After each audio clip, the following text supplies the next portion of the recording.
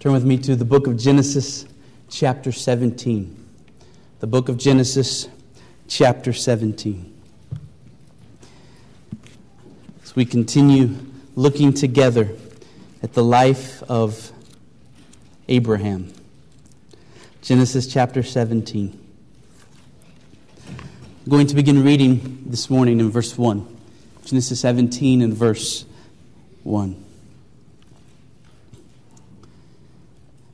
When Abram was 99 years old, the Lord appeared to Abram and said to him, I am God Almighty. Walk before me and be blameless, that I may make my covenant between me and you, and may multiply you greatly. Then Abram fell on his face, and God said to him, Behold, my covenant is with you, and you shall be the father of a multitude of nations. No longer shall your name be called Abram, but your name shall be Abraham. For I have made you the father of a multitude of nations. I will make you exceedingly fruitful, and I will make you into nations, and kings shall come from you.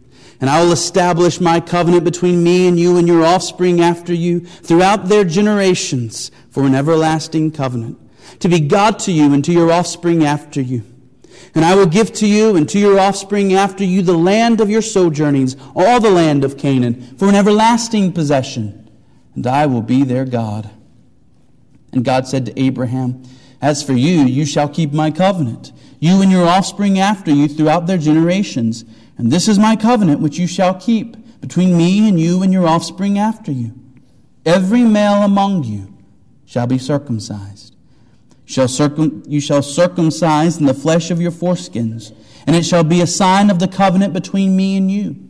He who is 8 days old among you shall be circumcised, every male, throughout your generations, whether born in your house or bought with your money from any foreigner who is not of your offspring. Both he who is born in your house and who is bought with your money shall surely be circumcised. And so shall my covenant be in your flesh, an everlasting covenant. Any uncircumcised male who is not circumcised in the flesh of his foreskin shall be cut off from his people. He has broken my covenant. And God said to Abraham, As for Sarai your wife, you shall not call her name Sarai, but Sarah shall be her name. I will bless her, and moreover I will give you a son by her. I will bless her, and she shall become nations. Kings of people shall come from her. Then Abraham fell on his face and laughed, and said to himself, Shall a child be born to a man who is 100 years old? Shall Sarah, who is 90 years old, bear a child? And Abraham said to God, Oh, that Ishmael might live before you. God said, No.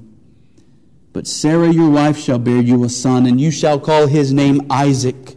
And I will establish my covenant with him as an everlasting covenant for his offspring after him. As for Ishmael, I have heard you. Behold, I have blessed him, and will make him fruitful and multiply him greatly. He shall father 12 princes, and I will make him into a great nation. But I will establish my covenant with Isaac, whom Sarah shall bear to you at this time next year. When he had finished talking with him, God went up from Abraham. Then Abraham took Ishmael his son, and all those born in his house or bought with his money, every male among the men of Abraham's house, and he circumcised the flesh of their foreskins that very day, as God had said to him.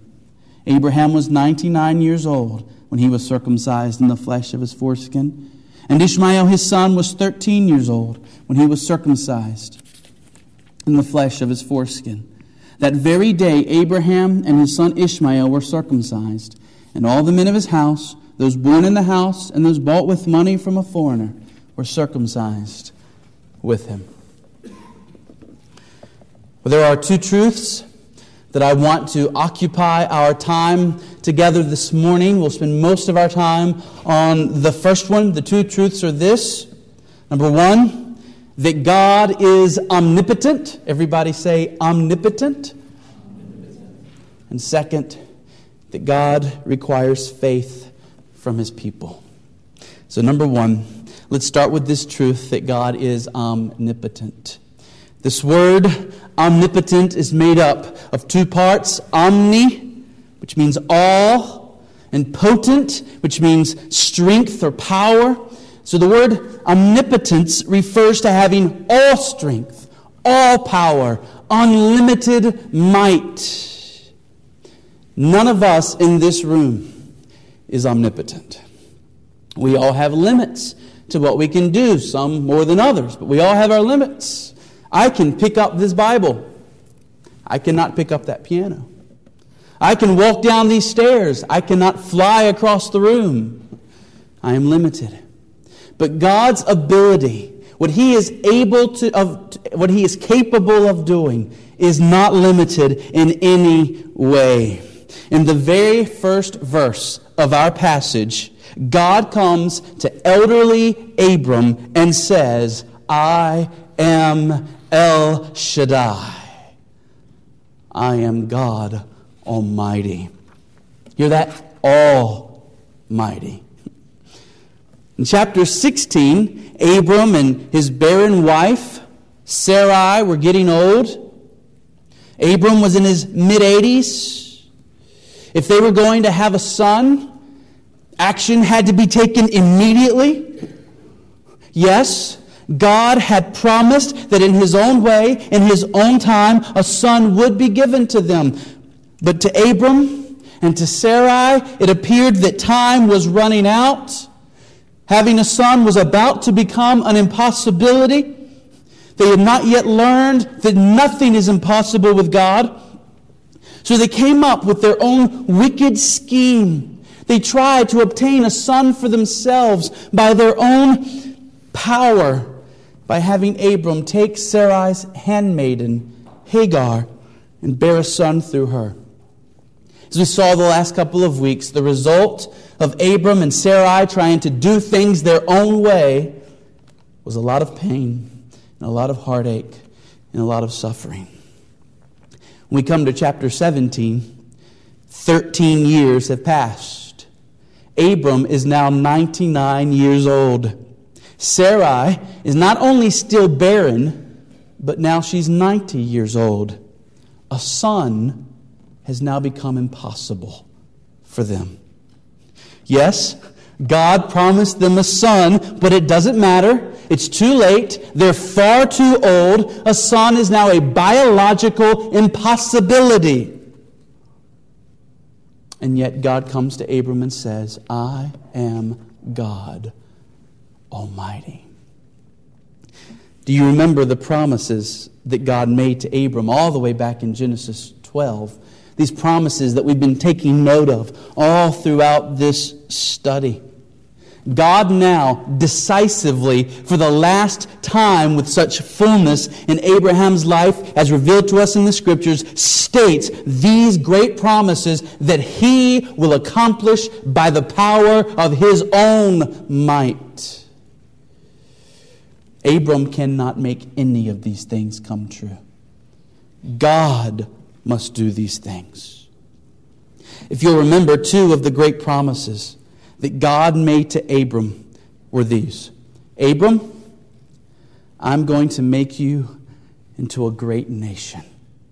And Abram, through you, all the families of the earth shall be blessed. Do you remember how God is keeping that promise? In the Old Testament, these promises were fulfilled, but not really. They were only partially fulfilled, kind of fulfilled in shadow. Did God make a great nation from Abram? Yes. Israel, the nation of Israel, comes from Abram. Was ancient Israel really a great nation? Well, kind of. Didn't compare to the Assyrians. Wasn't as great as the Babylonians. Certainly had nothing compared to the Romans. But it was a decent nation. But that was not the ultimate fulfillment, was it? That was not what was ultimately being promised. We're told in Galatians and elsewhere in the New Testament that when God made promises to Abram and to Abram's seed, the seed in reference there is the Lord Jesus Christ. Every promise that God made to Abram would be fulfilled in Christ. So when God makes a promise to Abram, I'm going to make a great nation from you, that is fulfilled in Christ, who is today building a kingdom, a nation, a holy nation, a people for His own possession. Jesus is building this kingdom promised to Abram even now. When he's done with his building work, this world will end.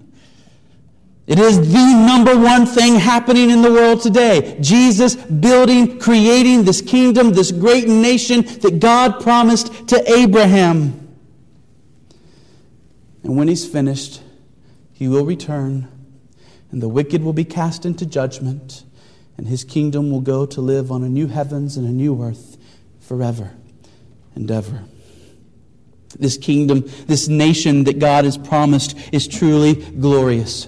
It is a perfect nation. After all, its architect is God himself. It is an eternal, it is an undefeatable nation. Jesus said, I will build my church, and the gates of hell shall not prevail against it. The king of this nation is Jesus himself. Has there ever been such a good king? Every citizen in this kingdom has had their sins forgiven, washed away by the blood of Christ. This is a kingdom of peace, a kingdom of joy, a kingdom of holiness, and a kingdom of happiness in eternity. There will be no sickness, sorrow, pain, or death in this kingdom. It truly is the greatest nation the world has ever known. And when it is finished, it will be paradise itself. Well, that's the ultimate fulfillment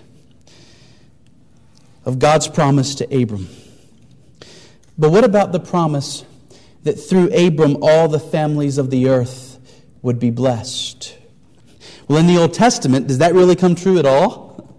Can we say in the Old Testament all the families of the earth are blessed because of Abram? That's really a stretch. You can find the occasional Gentile who comes to believe on God through Israel. Think of someone like Rahab. But by the time you get to Romans 2, Paul says that Israel served more to make people blaspheme God rather than worship God. So how is it fulfilled that through Abram all the families of the earth will be blessed? Well, it's fulfilled through Jesus Christ, building his kingdom. For how is Jesus building his church? How is this great kingdom of God coming together? By Jesus raising up missionaries, by Jesus raising up church planters and sending them into the uttermost parts of the earth, preaching the gospel. People are believing, and people are saved from every tongue, every tribe, every nation. This is the glorious fulfillment of God's promise to Abram. I remind you of all that because here in Genesis 17, specifically verses 4, 5, and 6, this is what God is talking about. But he says it a little differently than we've seen it so far. Look at verse 4. Look at verse 4. Behold. Behold always means look. Behold, my covenant is with you, and you shall be the father of a multitude of nations. So, Abram, not just one nation's going to come from you. A multitude of nations are going to come from you, Abram. Remember, the promise to this point, the promise that we've been working with in Genesis 12, and Genesis 13, and Genesis 14, and Genesis 15, Genesis 16, has been this promise. Abram, I will make of you a nation. Now suddenly it's, you shall be the father of a multitude of nations. So which is it? What is the promise here, God? Well, I bet you know the answer. It's both. Yes, if we look to the Old Testament, we see that Abram was both the father of a kind of great nation, Israel. He was also the father of other nations through Hagar. He had Ishmael. Ishmael became the father of the Ishmaelites. She's only mentioned briefly, but Abram did take another concubine wife named Keturah. He had several sons through her, and we presume that from them came other peoples. And so, yes, biologically speaking, Abram did become the father of a multitude of nations, as well as the one great nation. But all of that's not the real fulfillment. The real fulfillment is in Jesus Christ and His building of the church. The Lord Jesus is building a great nation. And what do we find in the New Testament? This nation, this great nation that Jesus is building, is a nation of nations. It is a kingdom which has within its scope a multitude of kingdoms. As we worship here this morning, we have brothers and sisters who are worshiping this day as well. In Asia, and in Africa, and in Europe, and in South America, and in Australia. You and I as Christians are a part of something spectacular that the Lord Jesus is doing. Building up a nation of nations, a nation made up of people from every people group in the world. Look at verse 5. Verse 5. No longer shall your name be called Abram, but your name shall be Abraham. For I have made you the father of a multitude of nations. As a sign of how absolutely certain these things are, God changes Abram's name. From this time forward, Abram is Abraham, which means father of a multitude. In fact, God's promise is so certain. His will regarding Abraham is so fixed and unchangeable that God speaks here in the past tense. Did you see that? He says, I have made you the father of a multitude of nations.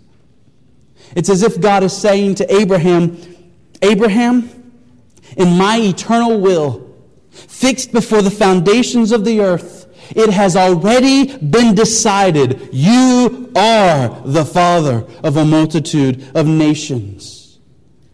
Though you are 99 and your wife Sarah has yet to bear a son. This is who you are, and I will make it so. Just in case Abraham isn't getting the picture, God reiterates himself. Verse 6. See verse 6? It says it again. I will make you exceedingly fruitful, and I will make you into nations, and kings shall come from you. Notice those words, will, shall. God is not waiting on anybody's permission, nor is He speaking of what He might do. These things are absolutely certain. What God has chosen to do, He will do. They shall come to pass. This is what it means to be God Almighty. God mentions that kings are going to come from Abraham. In an earthly sense, this was true. Kings of Israel, leaders of the Ishmaelites, kings of Edom, these would all come from Abraham.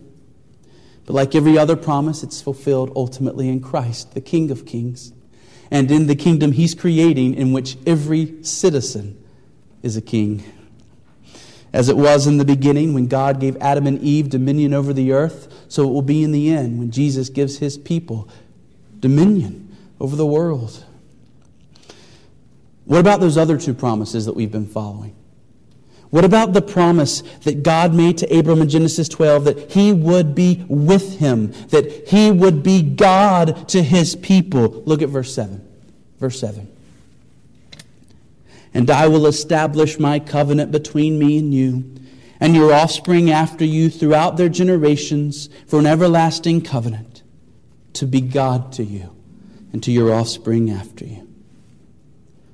Okay, partially fulfilled in the Old Testament. God was with Israel, though kind of. He was in the temple, in the Holy of Holies. Only one person could go in there, and only once a year, and if he didn't do it exactly right, he would die. But God was with them. But how true does this become in the New Testament? Abraham's descendant, the Lord Jesus, has established a kingdom in which God is with each and every individual member of it in a special way. He dwells in them. He dwells with them. He will never leave them. He will not forsake them. Note the word eternal in verse 7. This is an eternal promise. God isn't with His people for a while. He's with them forever. And then there's the last promise that we've been following all this time. The promise that God would give a land to His people where they would dwell. And there it is again in verse 8. Verse 8. And I will give to you and to your offspring after you the land of your sojournings, all the land of Canaan for an everlasting possession, and I will be their God. So there it is, all the central promises of God to Abram, now restated to Abraham at 99 years old when he is completely incapable of doing anything to have any of them. The promise of the land. In the Old Testament, Israel does get the promised land, but they never possess all of it. And they certainly don't possess it everlastingly. They're driven out of it. But we learn in the New Testament that this is fulfilled in Jesus Christ. It all points to Christ. That Christ is building His church, His kingdom, and when He's done, He will bring them into a promised land. One day, all of the strife in Palestine and the Gaza Strip will come to an end. This world will be made new, and the people of God will dwell on a new earth forever and ever. This morning, the central truth that I see in God restating all of these promises to Abraham is this. Abraham, I will do this. You won't. I will. God is declaring to Abraham that He is God Almighty. He will bring these things to pass. Abraham had foolishly, in just the last chapter, tried to make these things happen in his own strength, in his own way, in his own power. Now he can do nothing, and God says, good, look to me and believe, and I will do all these things for you. How impossible are these promises that God is making? So impossible that Abraham responds by laughing at God. Can I just tell you that that's never a good idea? To laugh at God?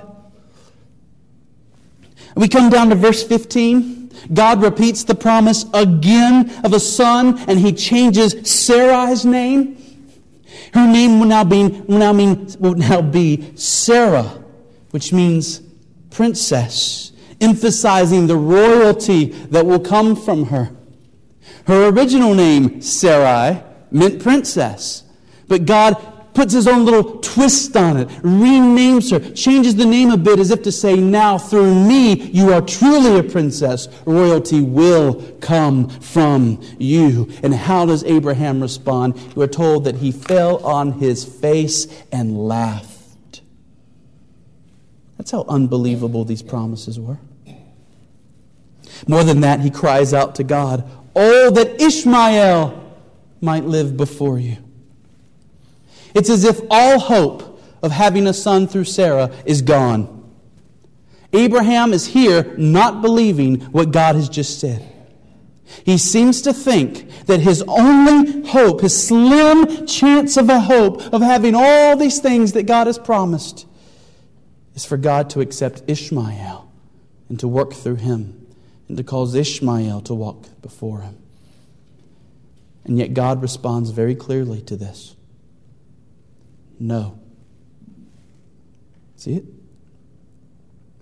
No. Sarah, your wife, shall bear you a son, and you shall call his name Isaac. Isaac means he laughs. So one of the clearest teachings of this chapter is that our God is a God of the impossible. Whereas Abraham and Sarah have no strength whatsoever to make these things come true, God has all strength. And church, so it is with us and the promises of salvation. We have no strength whatsoever, no ability whatsoever to accomplish the perfection and the holiness required for us to be right before Almighty God and to go to heaven. We have no ability to make that happen. If salvation is dependent on our strength, our works, our ability, we have no hope.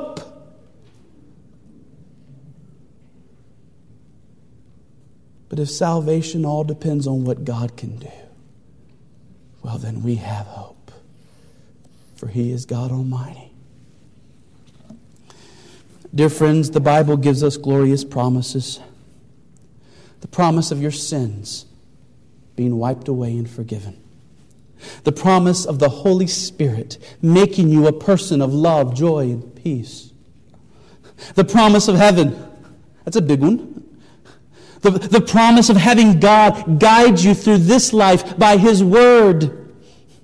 The promise of freedom from anxiety and worry. The promise of purpose in your life. The promise of courage and boldness. All of these promises are laid out. What must we do? What must we do to have all these promises? All we have to do is come to the same place that Abraham and Sarah are now at in Genesis 17. We must come to the place of realizing we can't make these things happen on our own. We must come to the place of helplessness, the place of brokenness, the place where we stop saying, I'm going to clean myself up and then go to God. I'm going to fix my life. I'm going to straighten out these problems I have. I'm going to change my attitude. And when I've got myself all cleaned up and made myself holy, I'm going to go before God. It can't happen. And you cannot have salvation, and nor any of the promises that God has made to you, until you come to the place of falling on your face and saying, God, you are my only hope. If you are willing to look to the God for whom all things are possible and to receive what He freely gives you, that is what it means to be saved. That is what it means to be a Christian. It's also what it means to be a child of Abraham. What can we say about the power of God? It's so great it makes all the power of all humanity put together appear as nothing. There's no one or no thing that can resist the almighty power of God. When God says, let there be light, light appears. When Jesus says to the wind and the waves, be still, it is still. When He says to the leper, be clean, the leprosy is gone.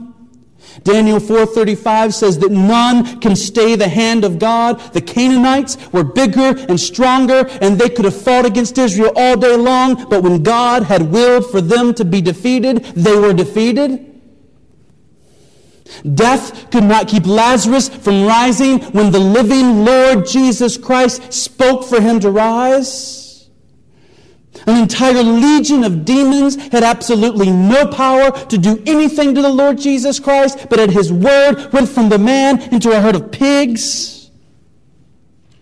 This is the God we are talking about. Almighty.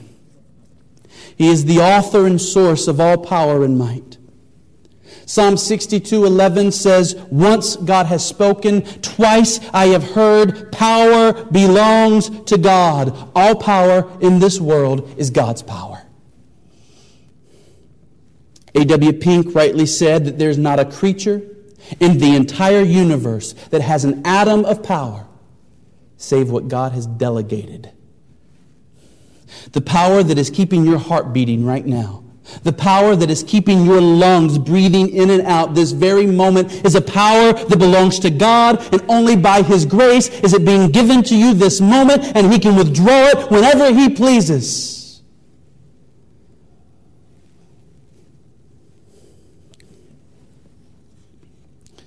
In His might, God created the world.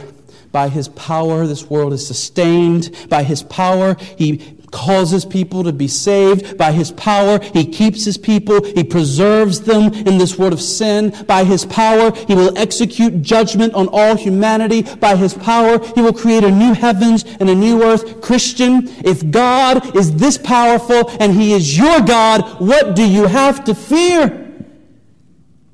If this God is for you, who can be against you? Dear friend, if this God is not your God, how can you not quake in your boots this very moment? For when he comes to exercise his judgment in his mighty power, you will be like a tender reed on the shoreline as the tidal wave of his wrath comes against you. And yet, he's done everything needed for you to be saved. In Jesus Christ, he's worked the impossible. You can have God as your God. Forgiveness of sins. Just turn from trusting yourself and turn to Christ. Very briefly, let's close with the second point, which is that God calls his people to trust him. God calls his people to trust him. If we truly trust God, we will look at how he has called us to live, and we'll seek to follow his ways. Look at verses 1 and 2. Verses 1 and 2. Walk before me and be blameless. I'm looking at God is speaking. Walk before me and be blameless, that I may make my covenant between me and you, and may multiply you greatly. Abraham, here's what I require of you.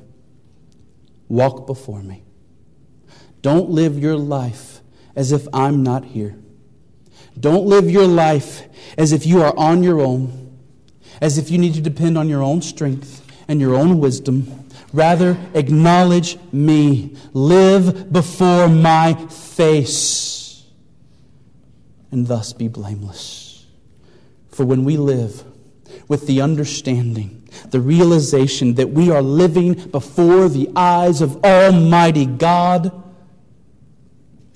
then surely we will turn to him, look to him, trust him, and follow his ways. Oh, we dare not sin before his watching eyes. We pray to him, God, show me how to walk rightly. This is the life of faith.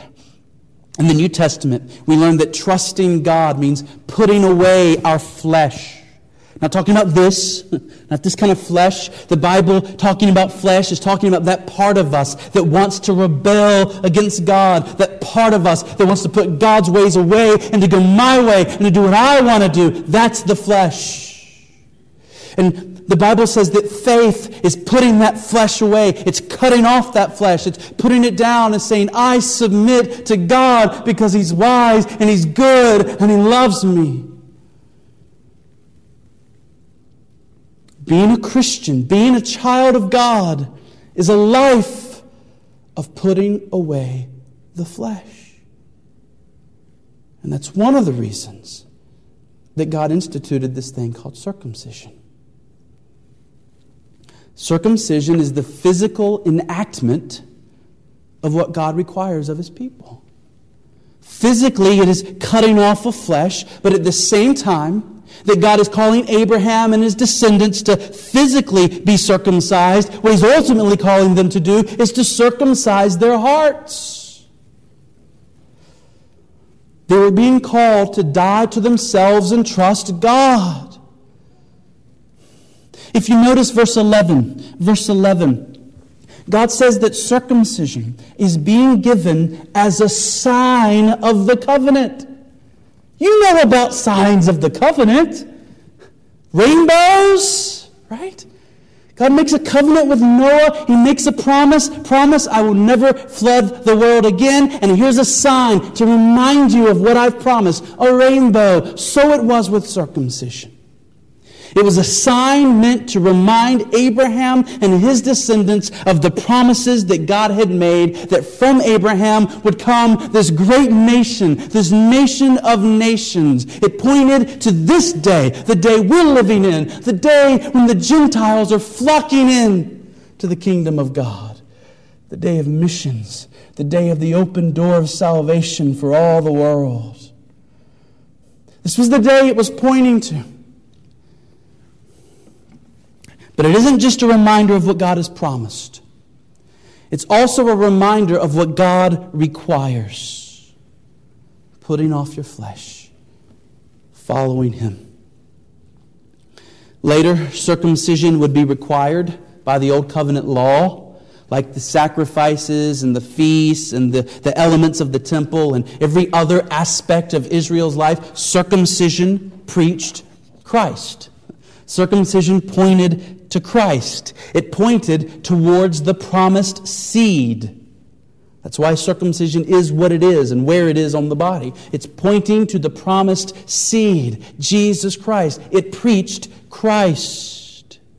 It pointed to the one who would come from Abraham's line, who would be the true Savior, the one in whom all the promises would find their fulfillment. God had not just promised that Abraham would have many descendants. There was the promise of the one descendant, the one promised to Adam and Eve in Genesis 3:15, the serpent slayer who was to come, the one who would make all things right. There's a reason that when Matthew starts his genealogy of Jesus in Matthew chapter 1, the first thing he wants to say is, this is the genealogy of Jesus, the son of Abraham. Oh, not just a son, mind you. The one! So if you were a circumcised Old Testament Israelite reading the book of Genesis, what would you have learned was the point of your circumcision? It pointed backwards to the promise made to Abraham. It pointed forward to the coming Messiah. And it pointed inward to the call for you to put away your flesh and believe on God and His strength and not your own. Circumcision was like the law. It never saved a single person. Just as the law has no power to save, but was meant to point people to faith in God and Christ, so circumcision had no power to save, but pointed people to God and to Christ. Well, this morning, this message is calling you to trust God and Christ. So where do you stand? Where do you stand? Are you living by faith in God? Or are you still living by faith in yourself? Is your life one of God esteem? I can do all things through Christ who strengthens me. Or are you still living the life of self-esteem? I can do all things through me. Have you given your life to Christ? Surrendered yourself to Him? Have you been baptized in His name and begun living a life of looking to His Word, casting your cares on Him in prayer, following Him? Abraham, at the end of our passage, takes action. We see that he is now believing what God has said. He circumcises himself. He circumcises 13-year-old Ishmael. He circumcises all the men of his household. He shows he believes God through action. In the same way, God calls us, when we have come to the point of believing His Word, to show it by action. The first initial action is being baptized in the name of the Father, the Son, and the Holy Spirit, dying to who we once were, coming up out of the water to say, I belong to Christ, and to Him I will follow. I trust in Him and Him alone. And then it's a whole life after that of showing your faith by action, looking to the Word, trusting Christ. Jesus, show me how to live, and then striving to follow Him. Is that the kind of life you are living? Or are you far, far away from the kingdom of God? Where do you stand?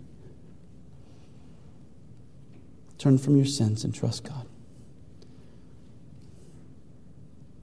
Let's pray.